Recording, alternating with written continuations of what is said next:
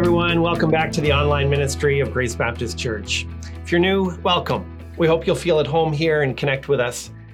We're continuing a series right now called Show Me It's Real. Today, Christians are known more for their political stances and the beliefs they defend than the character they possess or the good that they do. This series looks at what true faith looks like and how we can show that it's real. This morning, we're talking about wisdom and how a little knowledge can be dangerous. But first, I'd like to talk with you about chickens. A biologist at Purdue University named William Muir did an interesting experiment. He wanted to study productivity, and he thought that the best way to do that might be with chickens because you can literally count the eggs.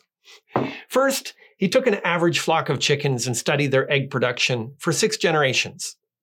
Then he created a second group made up only of the chickens that produced the most eggs. It was a flock of super chickens. And each generation, he chose only the most productive for breeding. After 6 generations, he compared the productivity of the average chickens and the flock of super chickens. The flock of average chickens actually grew more productive as the experiment went on. The chickens grew fat and healthy and laid lots of eggs. The super chickens didn't fare so well. There were only 3 hens left at the end of the experiment. The others had been pecked to death by their competitive and high-performing peers. Now, people have tried to apply the results of the super chicken experiment to business teams, even recruitment for professional sports. But I think the applications are broader than that. And they point to some warning signs about the people influencing our lives and where we look for wisdom. We tend to gravitate toward super chicken politicians and super chicken pastors, super chicken church leaders. We follow super chicken influencers, super chicken celebrities, and super chicken peers. We love their success so much, we don't care how selfish and competitive they are. And we're pecking each other to death as a result. Today's passage warns about super chickens and teaches us where to look for wisdom. Turn with me, if you would, to James chapter 3, and I'll read from verses 13 to 18. James 3, 13 to 18. Who is wise and understanding among you? By his good conduct, let him show his works in the meekness of wisdom. But if you have bitter jealousy and selfish ambition in your hearts, do not boast and be false to the truth. This is not the wisdom that comes down from above, but is earthly, unspiritual, demonic. For where jealousy and selfish ambition exist, there will be disorder in every vile practice. But the wisdom from above is first pure, then peaceable, gentle, open to reason, full of mercy and good fruits, impartial and sincere. And a harvest of righteousness is sown in peace by those who make peace. This is the word of God. Now, before we get at some of the answers of this passage, let's start with the questions. I want to probe a little bit into how your search for wisdom is going.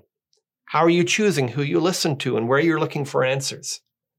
That's the question James is asking in verse 13, where he says, who is wise and understanding among you?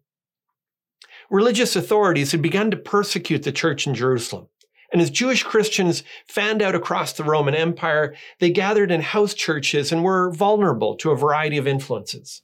James was concerned about some of the people who were claiming to have the answers and the impact they were having on the thinking of these communities. Today, it's often the loudest and angriest voices who are leading the political discourse. We want people who will fight hard for our rights and our views, and we don't seem to worry too much about how they win as long as they win. Online, algorithms favor the people with the most divisive and shocking views and tone. Whether it's YouTube or reality TV, the people who get the most attention are often the most arrogant and insulting. And we're drawn to the drama, so it's hard to look away. You would hope that the church would present an alternative. But we're living in an age where some of today's most influential pastors are wearing Gucci jackets and Yeezy sneakers. Sermons are loud and brash, and that seems to be just the way we like them. And with one scandal after another, church leaders are often better known for their ambition than their self-control. So who are you listening to? Who's influencing you? Where are you going for answers? Maybe some of you would say, Paul, I don't listen to politicians and I don't watch TV pastors. I don't listen to YouTube or reality TV. Maybe you're more influenced by your friends or your parents or even your own gut instincts. Even there, super chicken voices may be dominating your thinking. James gives a test to help evaluate who we listen to. In answer to his question, "Who is wise and understanding among you?" James responds, "By his good conduct, let him show his works in the meekness of wisdom." Wisdom is weighed by a person's character, not their report card. Wisdom is shown by a person's deeds, and especially their humility. The loudest voices in our lives ought to be the gentlest. The biggest influences in our lives should come from the godliest people we know. Wisdom is weighed by a person's works and a person's humility. Now, when James made that statement, humility in particular was seen as a sign of weakness. Greek culture in the first century, like our celebrity culture today, valued success and riches, wit and charisma. But Jesus said, "Blessed are the meek, for they shall inherit the earth." Paul required that elders be gentle and not arrogant, not lovers of money. How do the voices in your life measure up to the qualities that the Bible calls for? Are you guided by wise people? Are you becoming a wise person? I think we're asking the right questions now, but we need more detail for our answers. So James lays out the qualities, the origin, and the outcomes of the voices we need to avoid and the ones we need to learn from. Let's start with this warning to beware the loud, self-promoting voices in your world. We need to develop an inner radar for super chicken influencers who may be successful and powerful, but also proud, selfish, and competitive. Beware the loud, self-promoting voices in your world. Now, in verse 14, James says, "If you have bitter jealousy and selfish ambition in your hearts, do not boast and be false to the truth." James himself had witnessed how the jealousy of religious leaders had led to the crucifixion of Jesus, and then how that same jealousy had brought persecution on the early church. Religious leaders had become more concerned with guarding their power than seeking the truth. Now he saw some of those same tendencies beginning to infiltrate the church. Power grabs and politics were something the early church struggled with. In the church in Corinth, for example, there were competing factions of Christians. People had their favorite leaders and thought Christian leadership was like a popularity contest. It was so bad that when the Apostle Paul was imprisoned, there were actually some teachers who saw it as an opportunity to steal some of his followers. In Philippians 1:15, he describes a problem. He says, "The former proclaim Christ out of selfish ambition, not sincerely, but thinking to inflict me in my imprisonment." Far from getting caught up in their games, Paul said, in effect, "As long as people are preaching Christ, I'm good. It was never about how big my following was anyway." Now, I don't think there's any of you who'd say, "I think jealousy, ambition, and pride are good." But maybe you figure, it's not that big of a deal. You may not even notice how desensitized you become to it. Researchers at the University of Michigan Dearborn have tried to quantify this. They've actually analyzed the lyrics of the Billboard Top 100 over a 30-year period. What they found is that there's been a steady increase in self-promotion. Singers brag about their wealth, their partner's appearance, their sexual prowess, and their musical ability. They're more likely to refer to their name and demand respect. Those messages not only reflect a changing culture, but they're influencing it. Are those messages influencing you? Listen to James's warning in verse 15. He says, "This is not the wisdom that comes down from above, but is earthly, unspiritual, demonic." He's saying, if you're getting your answers from proud, selfish people, that's literally the opposite of God's wisdom. It doesn't matter how persuasive they sound, their message is from the serpent.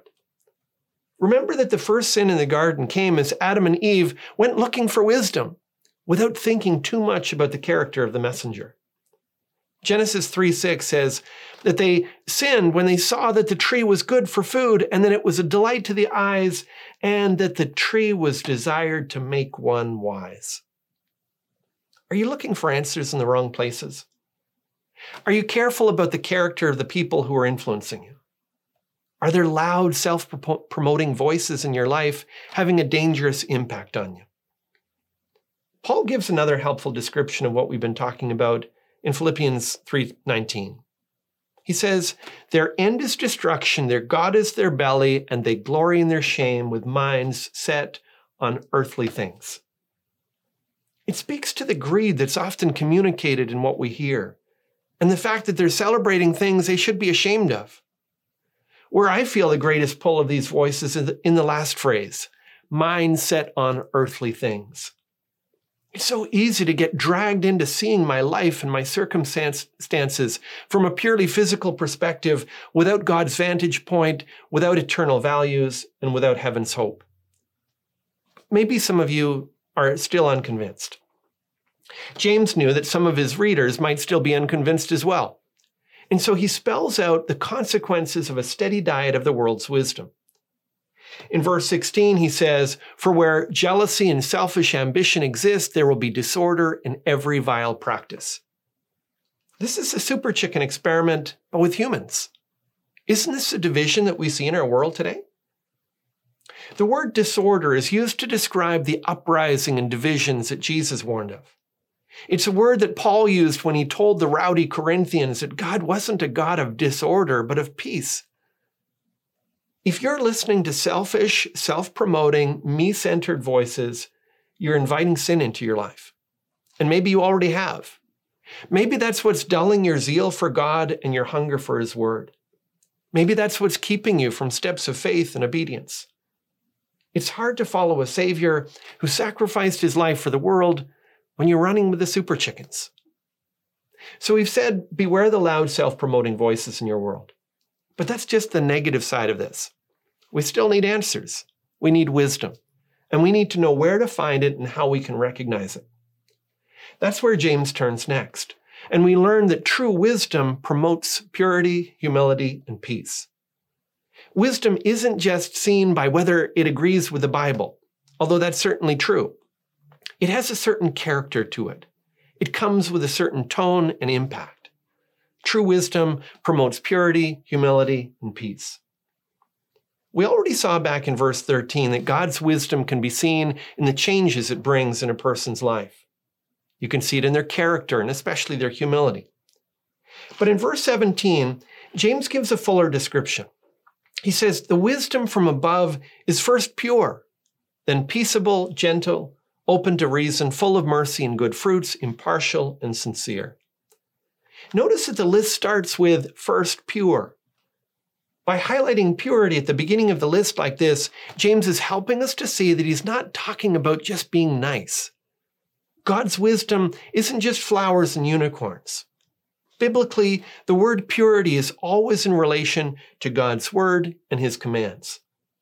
True wisdom flows from the will of God and is rooted in the word of God. But some people want the truth with an attitude. They want the word and they want it angry. They want to see some tables flipped upside down like Jesus did with the money changers. But that's seldom the way. More often than not, Jesus was silent before His accusers. Wisdom is peaceable, gentle, and open to reason. Peaceable is sometimes translated peace-loving. It's not someone who keeps the peace because they're afraid of conflict, but it's someone who pursues peace because that's what Jesus did with us. Instead of keeping the peace, verse 18 talks of making peace. And that's the point. Some of you will recognize gentle from the lists of elder qualifications in 1 Timothy 3:2. A rough, aggressive Christian leader is an oxymoron. Open to reason describes someone who's willing to listen and doesn't always have to be right. They don't compromise God's word, but they know the difference between the scriptures and their own preferences. Some of you may think that maybe we're dwelling on all this a little too much. Maybe you don't think this is that big of a deal. But what I suspect that we'll see in our generation is Christians find themselves losing more and more of the culture war.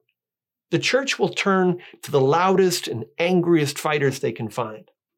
That's what many churches did 100 years ago when liberalism swept North American churches. They held the line theologically, but often lost the battle morally. And I don't want to repeat that mistake. Because the way of Jesus has always been the way of the cross. His calling is still to be wise as serpents and innocent as doves. We're not full of truth unless, like him, we're full of grace and truth. And maybe you're honest enough this morning to say, that's not me. Nobody's mistaken me for a dove lately. I tend to choose grace or truth, but struggle to put them together. And what I'm doing doesn't seem to be making me more gentle. Where does this wisdom you're talking about come from? Let me close with 3 takeaways for you. 3 ways God is trying to give you this wisdom. The first comes straight from our text, and it's actually repeated twice. Did you notice it? This wisdom that we've been talking about, the wisdom that makes you humble in a world that's becoming more proud, the wisdom that makes you a peacemaker in a world that's at war, the wisdom that makes you gentle in a world run by super chickens. This wisdom, according to verse 15, comes down from above. The wisdom, according to verse 17, is from above. You don't get this outside of a relationship with God through faith in Jesus Christ. If God is just on the periphery of your life, you'll never find this wisdom. And God wants you to know him. He loves you and seeks a relationship with you. The fact that you're here this morning, maybe one more knock that he's making at the door of your life. So let him in. Turn to him. Trust in him. If you've done that, you grow in wisdom through God's word. Proverbs 8:33 says, "Hear instruction and be wise, and do not neglect it." There are too many Christians today who leave the Bible on the shelf. You've downloaded the app, but you never open it up. You find time for outings, Netflix, YouTube, Instagram, hobbies, extra work, but never the scriptures. And so you keep making unwise decisions. You're like those people Paul warned about with their minds set on earthly things. Don't neglect God's word. Set aside daily time for it. If you're growing in your relationship with God and your time in the scriptures, you're growing in wisdom. But there's one more important ingredient. It's a verse that we memorized together as a family when our kids were young. Proverbs 12:1. "Whoever loves discipline loves knowledge, but he who hates reproof is stupid." God has put people around you who can see you better than you can see yourself. But nobody wants to offer feedback that people aren't willing to hear. Someone who loves discipline leans in when someone they respect corrects them. Someone who loves discipline looks for negative feedback and seeks to learn from it. And someone who loves discipline doesn't waste their suffering. They seek God for what he might teach them through it. They look to God for what they might learn through it. True wisdom is offered to all who would receive it. Let's seek God together for it in prayer. Heavenly Father, we thank you that you are a God who is gracious to give wisdom. And we want this. We want the wisdom that makes us more humble, more gentle, that makes peacemakers of us. We want the wisdom that is, first of all, pure, committed to your word, committed to holiness, but full of grace and truth, full of the character of Christ, even as we deal with the challenges and the difficulties that come. So, Father, if there is anybody listening to this who doesn't know you, who hasn't yet come to Jesus for the wisdom that is from above, I pray that you would speak to them now and minister to their hearts. Draw them to yourself. Help all of us, Father, to look to your word and not neglect it.